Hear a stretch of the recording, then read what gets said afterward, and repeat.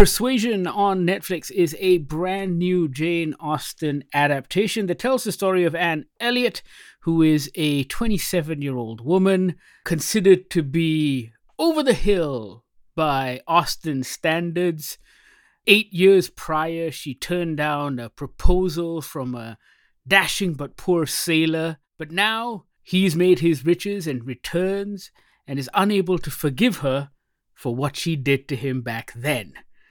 This is pretty much standard Austenian hijinks, I think. Although this adaptation borrows a leaf from Bridgerton in that it forgoes the whiteness of the era and employs a lot more diversity in its casting. The cast runs the gamut and is across the spectrum, and this version of Persuasion tries to be something of a modern take on Austen while still maintaining its Regency era setting. Now, before I get into my little rant, I'm going to ask Bahir what he thought about this movie. Okay. I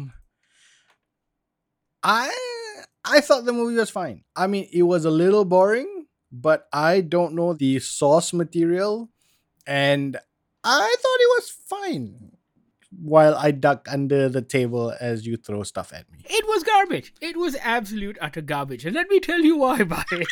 There are multiple reasons why this movie was garbage. Okay. Boring being the least offensive of the lot. Okay. So the original Persuasion, Jane Austen novel, it had an adaptation, a BBC adaptation in 1995 that was pretty good. It also had an ITV adaptation in 2007, also not bad. It is one of those Austen novels that people don't necessarily tackle. It was her last novel, and it's somewhat different from Sense and Sensibility and Pride and Prejudice and Emma. This one is a lot more pensive. It is a lot harder to adapt, and it is a lot harder for even readers to get into.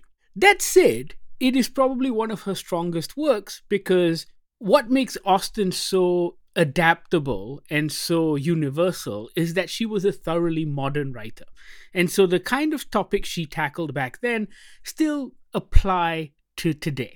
Which is why these 6:30 writers can actually try and modernize this movie in a sense and still make it work. Because Austen herself was a thoroughly modern writer.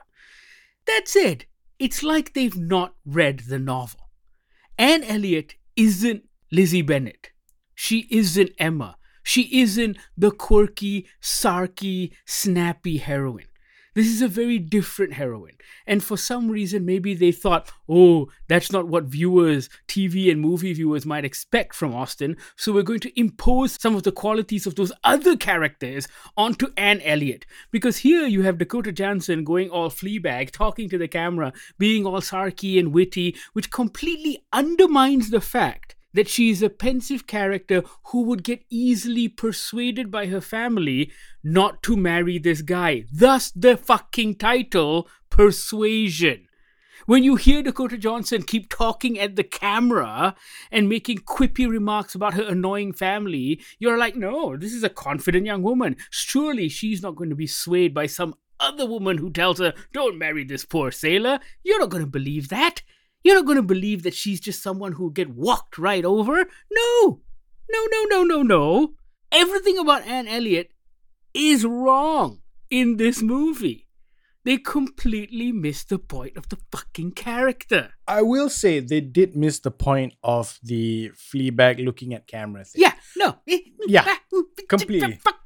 Yeah. I mean, it's like they watched that show and went, oh, you know what would be really funny and modern? Let's do this. But Phoebe Waller-Bridge uses that with great effect. Here, she just looks at the camera as an alternative to a fucking voiceover narration. Yeah, and I think that's kind of the problem, right? Like, for me, it all falls down in the writing. And again, I haven't read the book. I'm not a Jane Austen reader, so I don't know the style. I don't know what the author's flavor is and what her language is like. But in this, the Dakota Johnson character looks at the camera to do setup. She looks at the camera to tell inside jokes. She looks at the camera to be able to snark at the people around her without snarking at the people around her.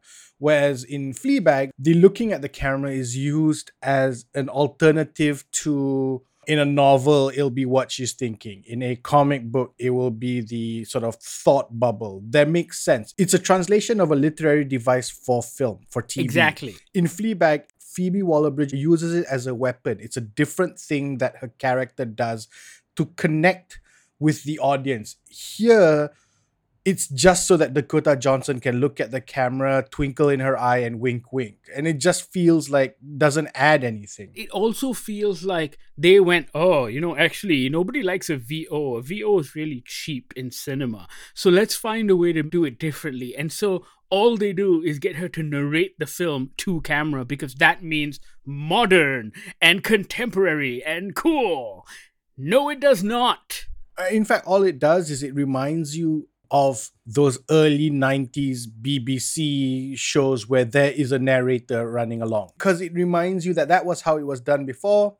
This is how they're doing it now. The storytelling device was lame then, even lamer now. It doesn't help. The writing doesn't prop up the reasons for Dakota Johnson's character to look at the camera and make a snarky comment, a joke about her sister. They want to go modern and they want to modernize the language, but they don't lean into it. Instead, they try and slip in the occasional one-liner as if it means something. There is a line when they're having lunch, dinner, or whatever, where someone goes, a 5 in London means you're a 10 in Bath, which is this quippy, meme-worthy lines that get thrown in throughout the film. Like she picks a stack of sheet music and she goes, oh, this is a playlist he made me. And all of that's fine and cute, but you don't actually lean into it. Dickinson on Apple TV Plus, they leaned into the modernity of the language and the character because of this whole idea of Emily Dickinson being a modern contemporary character. And they pulled it off incredibly well. Why? Because they had clever writers. Here, it's like a bunch of people sat in front of Twitter and went, hey, I'm Steve Buscemi, young people. What are you guys up to? It is awful. Like, I was so angry throughout this film. There was one line where Dakota Johnson's character goes, when referring to Henry Golding, she goes, oh, he's a 10. I don't trust a 10. I'm like, that kind of feels a little ripped from headlines. Well, not even headlines, ripped from TikTok for no reason. And it just doesn't translate. It doesn't do anything for the story. It doesn't do anything for the time. It's a cute thing that falls flat on its face. Even the production, right, is so boring. We've seen what Bridgerton can do with the era when it's trying to be slick and rich and cool and modern. And this production feels like it's just standard fare. It feels like they found just another Regency era house somewhere in England and shot it there.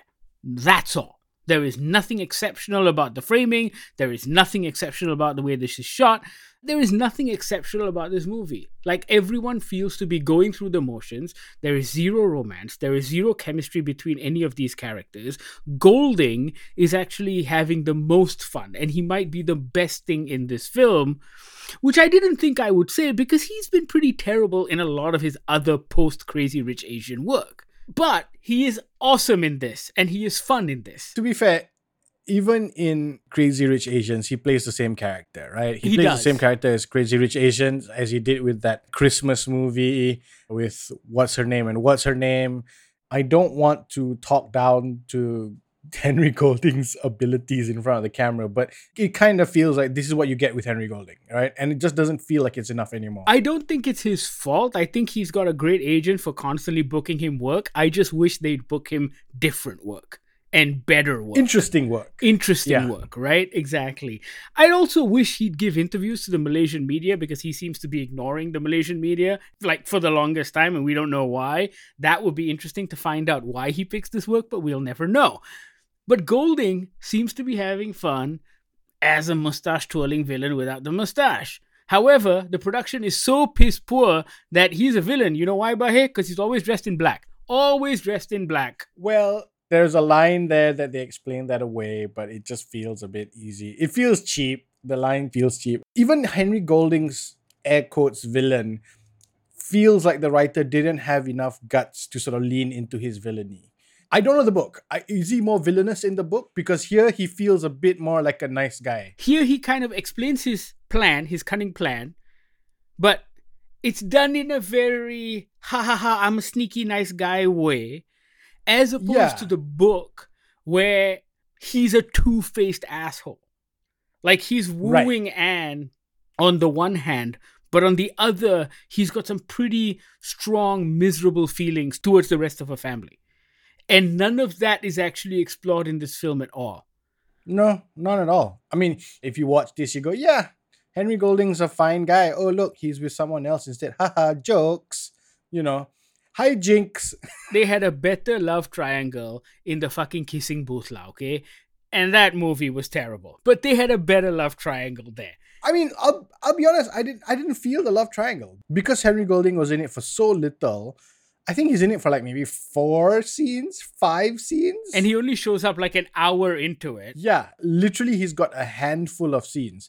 And in the end, you're just go like, oh, no, it was... And you know what? None of it feels planned with Henry Golding's character. It just feels like he fell into it. He's now sort of worked out a cunning new plan where he gets to keep his title. Ha ha ha, move on. He shows up. We have no idea why Wentworth's pissed off with him. He's just on a hill, walking. And suddenly Wentworth is like, oh, who are you? How rude. How dare you? And I'm like, wait, what is going on? He didn't do anything. What just happened right now? What just happened? And here's the thing, right? That scene, like immediately I was thinking to myself, maybe they knew of each other before. Maybe Captain Frederick Wentworth had a run-in with him before and doesn't trust him from the past. Nope, they've never met. Nope. Cool. Alrighty then. No past. This isn't Bridget Jones's Diary. This isn't Pride and Prejudice. There is no past to these characters. No. He just doesn't like the cut of his jib. That is all it is, right? None of this is explained. And then, there are all these pointless title cards. Because, you know, the Russo brothers use them. Big words to tell you where you are. Oh, look, we're in Lyme. Despite the fact that 5 seconds earlier, they say, hey, we're going to Lyme. Don't need a fucking title card for that. A lot of this movie feels like it's there for cool factor, right? The title cards, which initially I thought was a cool thing to do until they overdid it. You tell me Dakota Johnson's character is going to go visit her sister in wherever her estate is. I don't then literally in the next scene need a title card of that estate.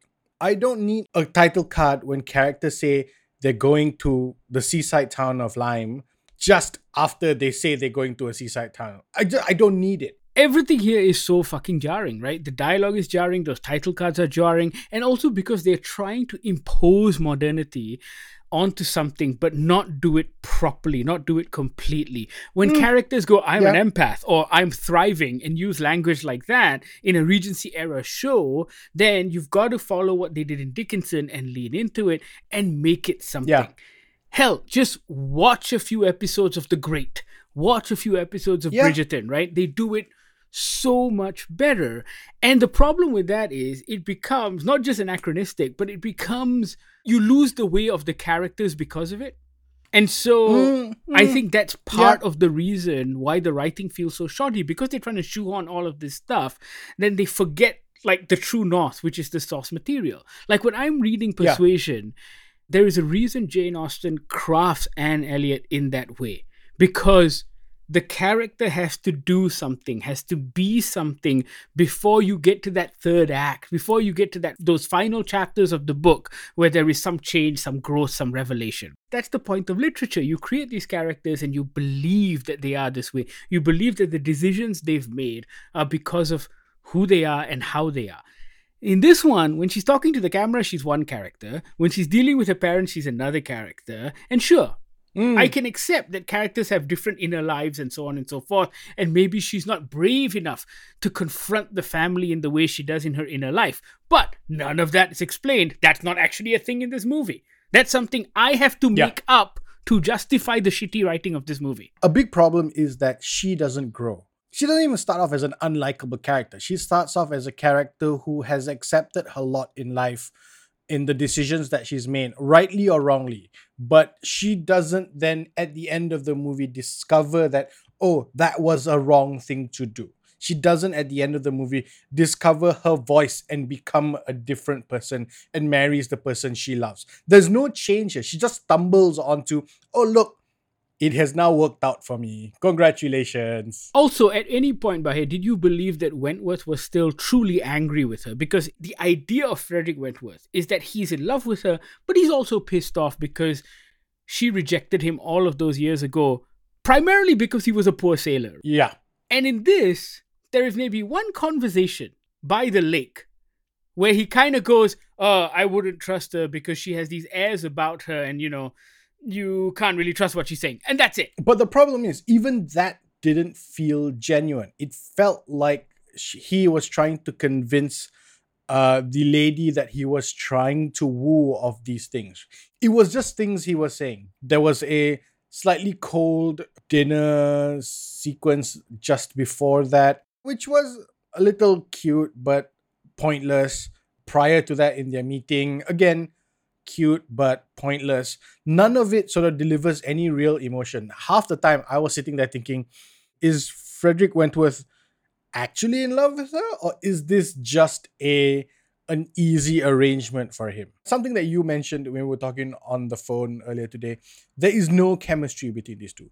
I don't feel a real sense of love, emotion, lust, anything, romance between these two. They're just two characters.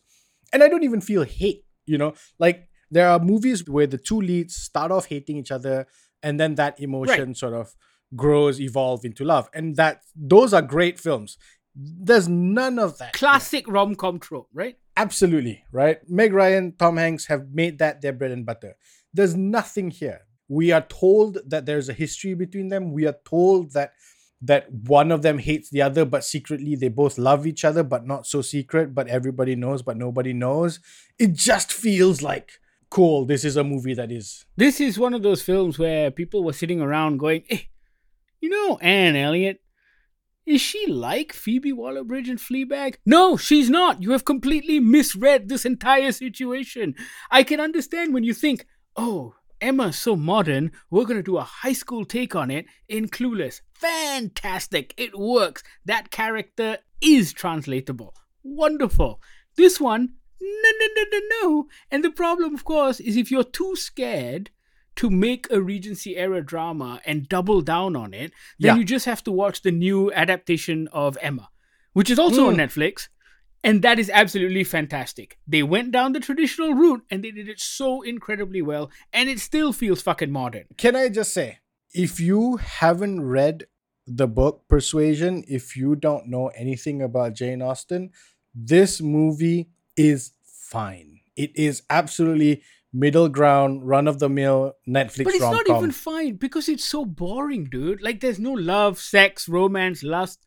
There's nothing. I agree with you, but it was So I think it's fine. less than fine. I think it was. I mean, I wasn't angry watching this. Granted, I was playing with my phone the entire time. I was just going to say, how many times were you looking at your phone, reading an article on the New York Times, the entire tweeting? time? Exactly. The reason this movie was fine is because it didn't anger me. And that, I grant, is probably because I don't know the source material. That said, if you were looking for a romance period drama because you Not love the genre, no, this would make you genuinely angry. There are so many better ones out there. Absolutely, like, watch the 1995 BBC version, watch the ITV 2007 version. But yes, unfortunately, Persuasion is still screaming out for a great adaptation. There are other things that are wrong with this film. The editing is terrible as well because the story doesn't breathe at all. They just kind of jump from moment to moment to moment to moment. And some of those jumps don't even make any sense because you don't know how the characters got from one place to the next. At one moment, Anne's best friend is saying, I would love you to get together with Wentworth. He is so perfect for you. And literally in the next scene, she is flirting shamelessly with him. So there is no connective tissue between those scenes to make you feel for any of these characters. That's a perfect example. You don't know if Anne's best friend or sister-in-law is being sneaky about it. You don't know if she is playing Anne on one hand and then sort of trying to get Captain Friedrich Wentworth on the other, or she's being genuine. You don't know any of these things. It just happens and you get whiplash thinking about it. This is not a modern girl power story. You can't force that into it, right? Persuasion is a good story for different reasons. That's what you should make it. And even if you want to do a modern retelling, a lot of those lessons still apply to today. They just read the wrong lessons when making this film, which is incredibly disappointing because it's such a great book. And Jane Austen fans, Bahir, are like fucking Snyder bros, okay? Like, even when Dakota Johnson was cast, they lost their shit. And now let me tell you, I love Dakota Johnson with all of my heart. And she is the only thing that is preventing this movie from just being a total garbage fire, because she's charming and witty and funny. And that's fine. It's just not the character of Anne, right? So the Jane Austen fans, let's call them Austen Nazis, okay, are just fucking hardcore. I haven't gone down an internet rabbit hole or a YouTube rabbit hole to see how they've reacted to this movie. I love Jane Austen. I'm not even close to that, and it's made me physically like repulsed. Right. I would love to see what they think about this, because it is just so bad. I will keep you posted if I see stuff on Twitter, because that's a weird one. Please. Yeah. I think you need to go down the Austen Twitter rabbit hole. Like, whatever that subreddit is, I'm sure it exists. Yeah, I'm sure. Well, Persuasion, unfortunately, is currently streaming on Netflix. Do yourself a favor and skip it. But if you have already seen it, let us know what you think. You can reach out on all of our social media feeds, Goggler MY. You can also email us on podcast@goggler.my, or send us a WhatsApp on the Goggler hotline, 012-524-5208. Thank you so much for listening. This is the Goggler Podcast.